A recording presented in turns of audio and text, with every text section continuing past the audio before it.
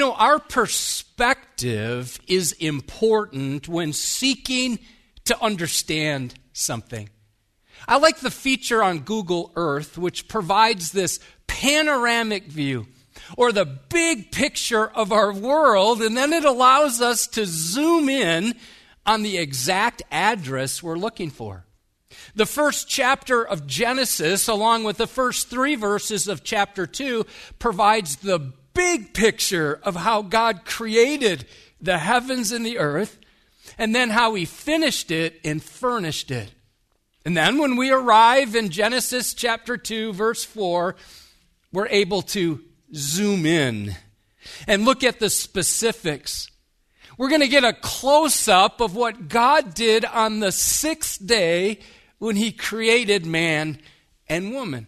Now, this simple explanation helps counter the claim of liberal theologians who allege that the first 2 chapters of Genesis contain 2 contradictory creation stories.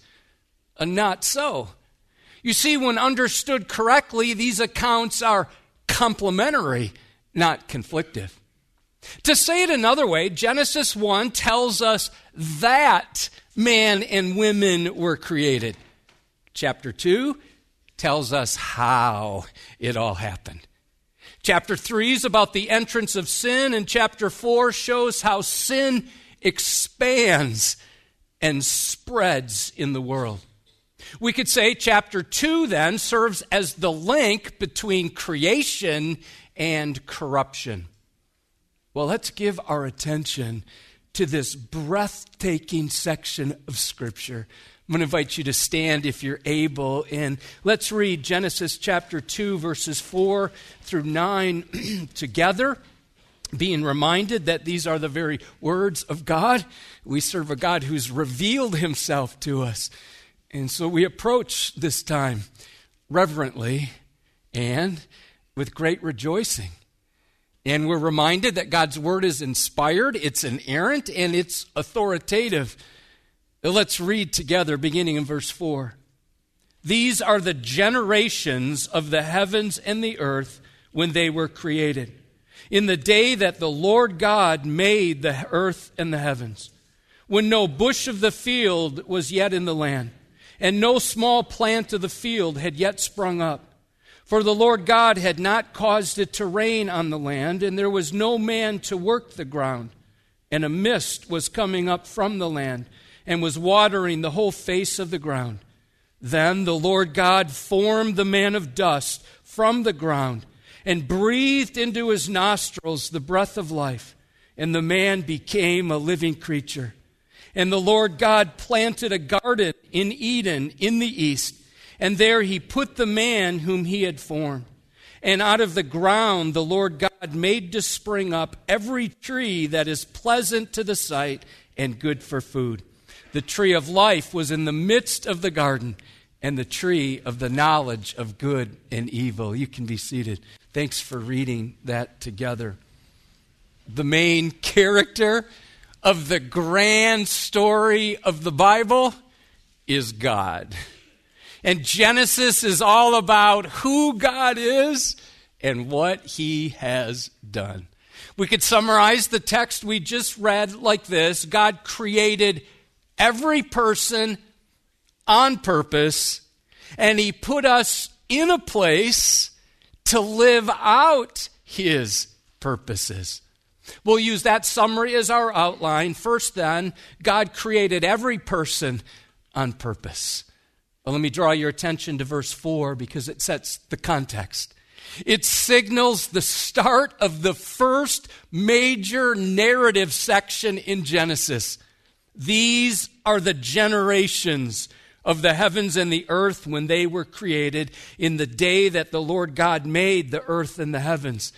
That word generations speaks of lineage, history, families. God loves to do his work through families. We've said this before, but in our culture, we have to keep saying it. Genesis is not a fable. This is not a myth. This is a factual record of how God worked in history. That phrase, the generations of, is used 10 other times in Genesis to indicate a new family, a real family that God focuses on. Let me just share 3 of those examples. If you look over at chapter 5, verse 1, this is the book of the generations of Adam. And then chapter 10, verse 1, these are the generations of the sons of Noah, Shem, Ham, and Japheth. And then in the middle of the book of Genesis, chapter 25, verse 19, these are the generations of Isaac. That phrase, in the day, shows that this is a close-up, a zoomed-in examination of day 6 of creation. It's like a recap with a number of additional details. I do want to point out another distinction between chapter 1 and chapter 2, which critics have used as ammunition. You see, many liberal theologians argue that Moses was not the author of Genesis. And some of those theologians hold to the documentary hypothesis, or perhaps you've heard it, the JDEP theory. And what they're doing is marginalizing, minimizing the Genesis account. And here's how they argue it: because different names for God are used in the first 2 chapters. For instance, the J of JDEP stands for Jehovah or Yahweh. That's called the Yahwist. And the E refers to Elohist, Elohim. Oh, but I can't wait to invite you to worship as we look at a wonderful explanation for this. In Genesis chapter 1, the name used for God is Elohim. In Genesis chapter 2, verse 4, we're introduced to a compound name, Yahweh Elohim. That's translated as Lord God in English. If you look down at your Bible, when the word Lord in all capital letters, L-O-R-D, all capital letters, that's showing Yahweh. Well, I know Edgewood is a church that likes to go deeper. So journey with me now into these names of God. Elohim. This name comes from a word meaning to fear. It signifies the highest being to be revered. This name is in the plural, giving early evidence for the Trinity. Elohim is intensive. It indicates God's fullness of power. The beginning letters, E-L, signifies that He is the strong God. He is majestic. He is mighty. This name emphasizes God's power as the infinitely great and exalted one, the one who created the heavens and the earth. This name for God, Elohim, is used 31 times in 31 verses in Genesis chapter 1. Second name, Yahweh. This is the personal name for God. This name was revealed to Moses. Exodus chapter 3, God is giving Moses direction, commands. Moses is like, I don't want to do it, God. I don't speak really well. And besides that, I don't want to do it. And by the way, if I were to do it, nobody's going to listen to me. And if I were to do it, who should I tell the people is sending me? In other words, God, what is your name? What should I tell them? And God said, I am who I am. That's the name Yahweh or Jehovah. He is the self-existent, self-determining one, the absolute being of all beings, who is also personal. All right, so watch this. The compound name for God, Yahweh Elohim, they're used together, is found 20 times in Genesis chapters 2 and 3. And when they're put together like that, they make this massive theological point. Oh, I invite you to worship because we're reminded that God is powerful and He's personal. He's the creator who makes, and he is the covenant maker who keeps his promises. He is transcendent and holy and tenderhearted. He is mighty and he's merciful. He is eminent and he's intimate. He is sovereign and he is Savior. He is majestic, and you and I who know him through the new birth can say, he is mine. Now, when those two names are used together, and you'll find them throughout Scripture, we should be thinking of both of those, power and personal. They're used in a number of different ways and places, but one that comes to my mind is 1 Kings. We read this, and when all the people saw it, they fell on their faces, and they said, the Lord, that's Yahweh. He is God, Elohim. The Lord, Yahweh. He is God, Elohim. You might want to write this down. If you don't write it down, remember this. The God who creates is also the God who relates.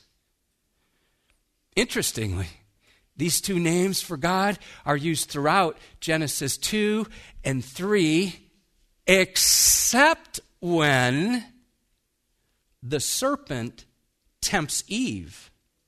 In Genesis chapter 3, verses 2 and 3, where you'll see that both Eve and the serpent only refer to him as Elohim.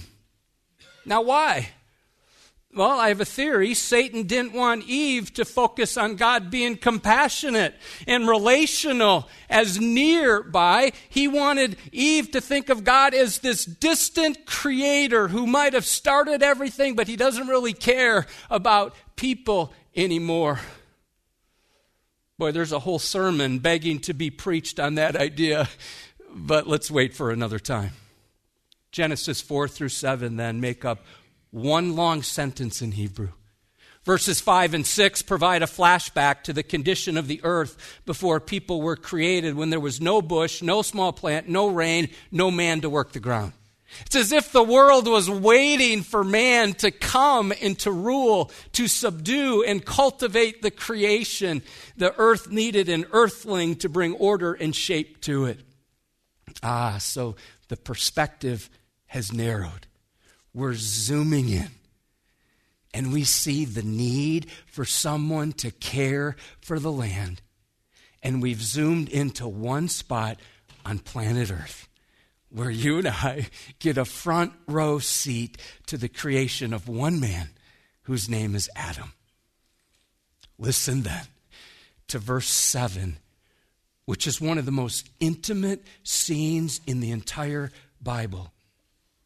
Then the Lord God formed the man of dust from the ground and breathed into his nostrils the breath of life, and the man became a living creature. There are at least three truths about human beings taught in the book of beginnings. First of all, we come from dust. We're derived from dust. Genesis 3:19 says, and to dust you shall return. That should keep us humble. I appreciate the insight from one pastor. We would do well to remember that in our dealings with one another. No one is made from super dust. No one can say, well, I'm made from diamond dust. We're all made from the same hunk of dirt. We should not be surprised when we act like clods. I'm not going to repeat that. If you missed it, sorry. Because that's all we were in the first place. Okay, that means none of us should be boasting. Boast about your body. Boast about what you have, when everything you have is a gift from God. We're all made from dust and dirt.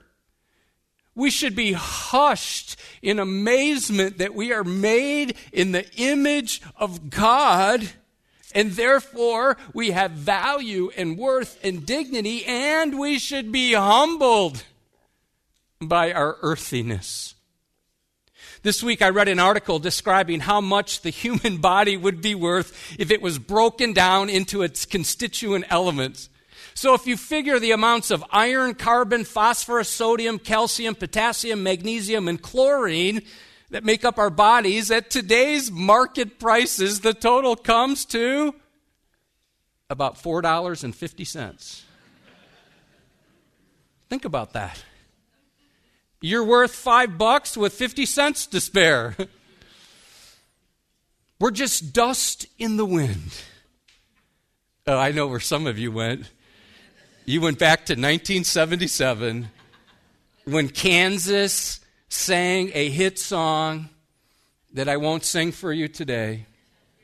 But I went back to my junior year in high school when that song was a hit, and it was the theme song for our prom. When I look back now, it's pretty funny. You have all these teenagers singing that were just dust in the wind. Same old song, just a drop of water in an endless sea. All we do crumbles to the ground. Though we refuse to see dust in the wind, all we are is dust in the wind. Once a month, I'm part of a mentoring program at Youth Hope. Youth Hope is one of our Go Team partners, and 5 guys from Edgewood, that kind of sounds like a hamburger chain, right? Join a total of 20 other guys, and we get together and we meet with 3rd grade boys who attend a school in East Moline. Let me give you the backstory. At this school in East Moline, they've identified 20 boys who really struggle with showing respect. They struggle paying attention. Some of them have home situations that are really, really hard. So these boys are having a hard time learning, and the teachers, the counselors, the social workers, the principal, everyone involved, they don't really know how to help these boys. So you know what they did? They called Youth Hope. And they said, help. Now, Youth Hope is a Christ-centered, gospel-focused ministry. And we support them every month. So when you give to Edgewood, part of what you give goes to ministries like Youth Hope. They have a center here in Rock Island and one in Moline. Well, as part of this program, they've called it MOVE, M-O-V-E, which stands for Men of Valor and Excellence. And the main thing we try to teach these young men is respect. Here's the creed we go over each time. Men of valor are respected because they have the courage to respect others. And we keep it very simple. Start by respecting your parents and respecting your teachers. Well, this week the boys were asked to write down who their heroes were. Moms, you'll be glad to know, many of them said their mom was their hero. But coming in number 1 were heroes like Spider-Man and Batman, Ant-Man. I don't even know who Ant-Man is. And Aquaman. So when I came back to the office Wednesday afternoon, I sat down, I was working on this sermon again, and I reflected on whether Adam could be considered a superhero. If so, I have a name for him. We could call him Dirt Man. Dust Man. Why? Because he descended from dirt and dust. The word form means to fashion or shape from a substance, like a potter taking clay and making this masterpiece out of it. The Hebrew word for man is Adam. Adam means man. The Hebrew word for ground is Adamah. So, the dust of the earth is embedded in Adam's name. It's part of who he is. It's as if God said he will be called earthling because he was taken from the earth. I like the story of the boy who asked his mom if he came from dust and that he asked if he would return to dust. The mom thought for a moment and said, "Yes, sweetheart, that's true." And the little boy said, well, I just looked under my bed and I saw a pile of dust. I can't tell who it is and whether he's coming or going. Oh, perhaps in your mind has gone to the Psalms, Psalm 103, verse 14. For he knows our frame. He remembers that we are dust. Once again, we've seen this throughout Genesis. There is no room for evolution in this account. Jehovah Elohim deliberately made Adam from the inanimate dust. Humans didn't come from some primordial soup that stewed for millions of years, starting this random process that somehow led to life. Oh, would you notice next that we're created with dignity? Adam is the first dirt man. He can't stand, he can't move, he can't talk, he can't think, he can't sing, he can't remember, he can't do anything. Why? He's not alive yet. Until God bent down and breathed into his nostrils the breath of life. Consider how tender that is. Adam opened his eyes for the first time. He looked around, he stood up, and he beheld the world that God had created for him. Adam's body came from the earth, but his breath came from Jehovah Elohim. The Lord God breathed into his nostrils the breath of life. Don't miss how tender that moment must have been. How warm. Jehovah Elohim formed Adam intentionally and intricately, and now we see how he was made intimately. Someone said it like this: the Yahweh Elohim, who had just used his mouth to speak the universe into existence, now stoops down and gets face to face with this lump of dust. His word created galaxies, and his breath gives life as the creator who came close to his creation. Are you worshiping yet? It's beautiful. After our daughter Lydia was born, we left the hospital. We didn't have very good insurance, and so we weren't even there for a full day. And we stopped by Beth's parents' house, and so Lydia's less than a day old, and we're at her parents' house when Lydia had a choking event. We couldn't find one of those blue suction things. Well, Beth's dad was a doctor, and he noticed something was wrong, and she was turning gray. And he held her gently in his big hands, and he put his mouth over Lydia's mouth, and he sucked out some mucus. And then he breathed into her lungs, thus saving her life. She's married to Jamie. They have 3 boys now. In a similar way, when the athletic trainer performed CPR on Damar Hamlin, his heart was not beating. He didn't necessarily breathe life into him, but he kept him alive. Now, we should make sure and express our thanks, right, to athletic trainers and first responders and medical professionals. There are some right here in this room. Let's just give them a hand for all that they do. Right? You caught the irony. These multi-million-dollar football players and these athletic trainers who make far less did something so important. And it struck me after that is that's what they do all the time, everywhere, especially our first responders. We also need to stop and thank God. Remember all the prayers that went up. We got to make sure and thank God for how he answered those prayers. Now, these illustrations that I just shared are very powerful, but boy, they fall far short of the miracle of God creating dirt man from the dust and breathing a soul into him and became a living creature, literally means a living soul.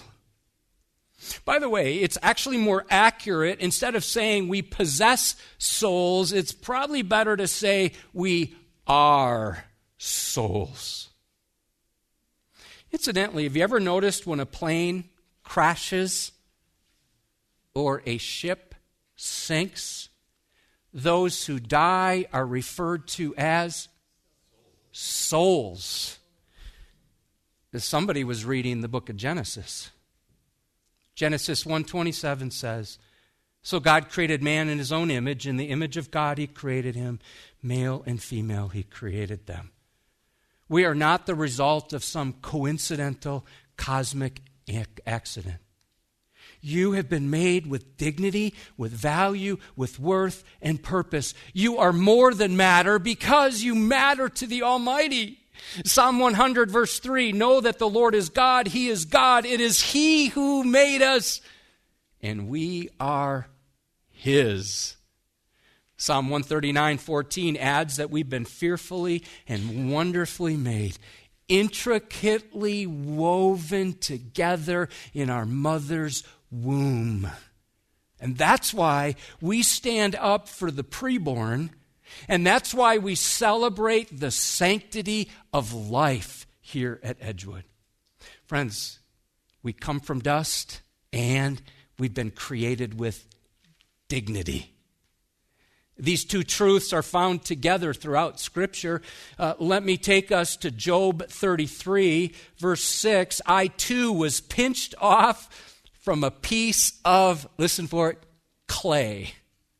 Verse 4 of Job 33. "The Spirit of God has made me, and the breath of the Almighty gives me life." Ray Pritchard has some great insight. Your value does not lie in your body or in the things you do with your body. Your value comes from the life God gave you. Apart from the breath of life, you wouldn't survive even one more second. If God should remove his hand from you, you would cease to exist, and your body would quickly return to the dust. As you read through Genesis, it's so clear that gender is assigned by our Creator at creation. God created us as male or female. And sadly, according to a national study, the State of Theology survey conducted this past September, I'm pausing on purpose because we really need to hear what I'm going to share next. 37% of American evangelicals believe gender is a choice. 1 in 5, 20%, affirm gender fluidity. Now, in our response to our cultural confusion on this topic, we took an entire message in mid-November. We called that Gender Matters, and we made this primary point. In God's good design, He created everyone as male or female. Now, Edgewood members will have the opportunity to vote on adopting a proposed addition to our Statement of Faith and Covenant regarding human sexuality and gender. Now, we don't do that often, add things to our Statement of Faith and Covenant. About 12 years ago, Pastor Brown led the church to adopt a statement on marriage, that marriage is between one man and one woman for life. I appreciate his leadership on that. The vote for members will take place at our annual meeting on Sunday, February 5th at 2 p.m. And there's copies of this statement. If you were here during that sermon, I read this at the end of that message, but we thought you might want a copy as well. They're out at the Welcome Center, and they're also posted out in the lobbies. Friends, we're also commissioned with duties. Life is to be lived under Jehovah Elohim's lordship and design. Genesis 1:28 says we're to be fruitful and increase in number. We've done a pretty good job on that one, right? Our world has hit now 8 billion people. In Genesis 2:15, Adam was put in the garden to work it and to keep it. More about that next weekend. So God created every person on purpose and put us in a place to live out his purposes. Number 2, God put us in the place we're in to live out his purposes. Look at verse 8. The Lord God planted a garden in Eden in the east, and there he put the man whom he had formed. The word planted means to start, to set in order. The garden was more like this park with an abundance of trees. Eden means paradise, delight, or pleasure. The word put means Jehovah Elohim placed Adam in a specific place just as he does with us. By the way, the Garden of Eden was a real place, not some imaginary or metaphorical concept. Well, let's consider how God does that with us. You live where you live so you can live on purpose for his purposes with your neighbor. You have gone through things in your own life, some of it deeply painful, and God wants to use that so his purposes can be shared with other people. Students, you go to school where you do so you can live on mission, on purpose with your classmates on campus. If you're homeschooled, it's to serve your siblings. Consider your job. You work where you work so God can do his work through you. And if he wants you in another place, he'll move you to that place. Another act of grace when God created this garden home for man to dwell in. When he planted an orchard of trees that were pleasant to look at and their fruit was pleasing to eat. God is the majestic creator and the majestic gardener. He brings all things to life and he causes them to grow. The trees were fine looking and functional for food. Would you notice the tree of life? That appears 11 times in Scripture. I was reflecting on that. Jesus died on a tree to bring us life. Revelation 2:7, so we know the tree of life is in the book of Revelation. To the one who conquers, I will grant to eat of the tree of life, which is in the paradise of God. And the tree of the knowledge of good and evil is the source of the serpent's temptation of Eve. This could be translated as the tree of evil enjoyment. Now, I'm not sure we can call Adam a superhero because his sin plunged us all into sin. Dirt man let us down. But Jesus, the God man, came to lift us up. Are you aware that the Bible refers to Jesus as the second Adam? 1 Corinthians 15:47, check this. The first man was from the earth, a man of dust. The second man is from heaven. And so Jesus came to reverse the curse on the human race by bearing all our sins on himself when he died on the cross and he rose again on the third day. Well, let's watch the Google Earth video again. But only this time we're going to reverse it. It's going to start here at Edgewood and then go out to the world. Because God created every person on purpose and he put us in a place to live out his purposes. Matthew 28:19, God has called his people to go with the gospel to the whole world, to make disciples of all nations. And God calls certain people to go, and he calls the rest of us to send those who go while we live out his purposes in this place. You know, after the resurrection, Jesus gave his Spirit to his followers. I can't wait to show you this. Genesis 2:7, so think Genesis 2:7. And now, let's go to Jesus' time with the disciples after his resurrection. Listen to these words. Jesus said to them again, "Peace be with you. As the Father has sent me, even so I am sending you." Watch this. And when he had said this, he what? Breathed on them. And he said to them, receive the Holy Spirit. By breathing the Spirit on them, he empowered them to fulfill their purpose of taking the gospel to the whole globe.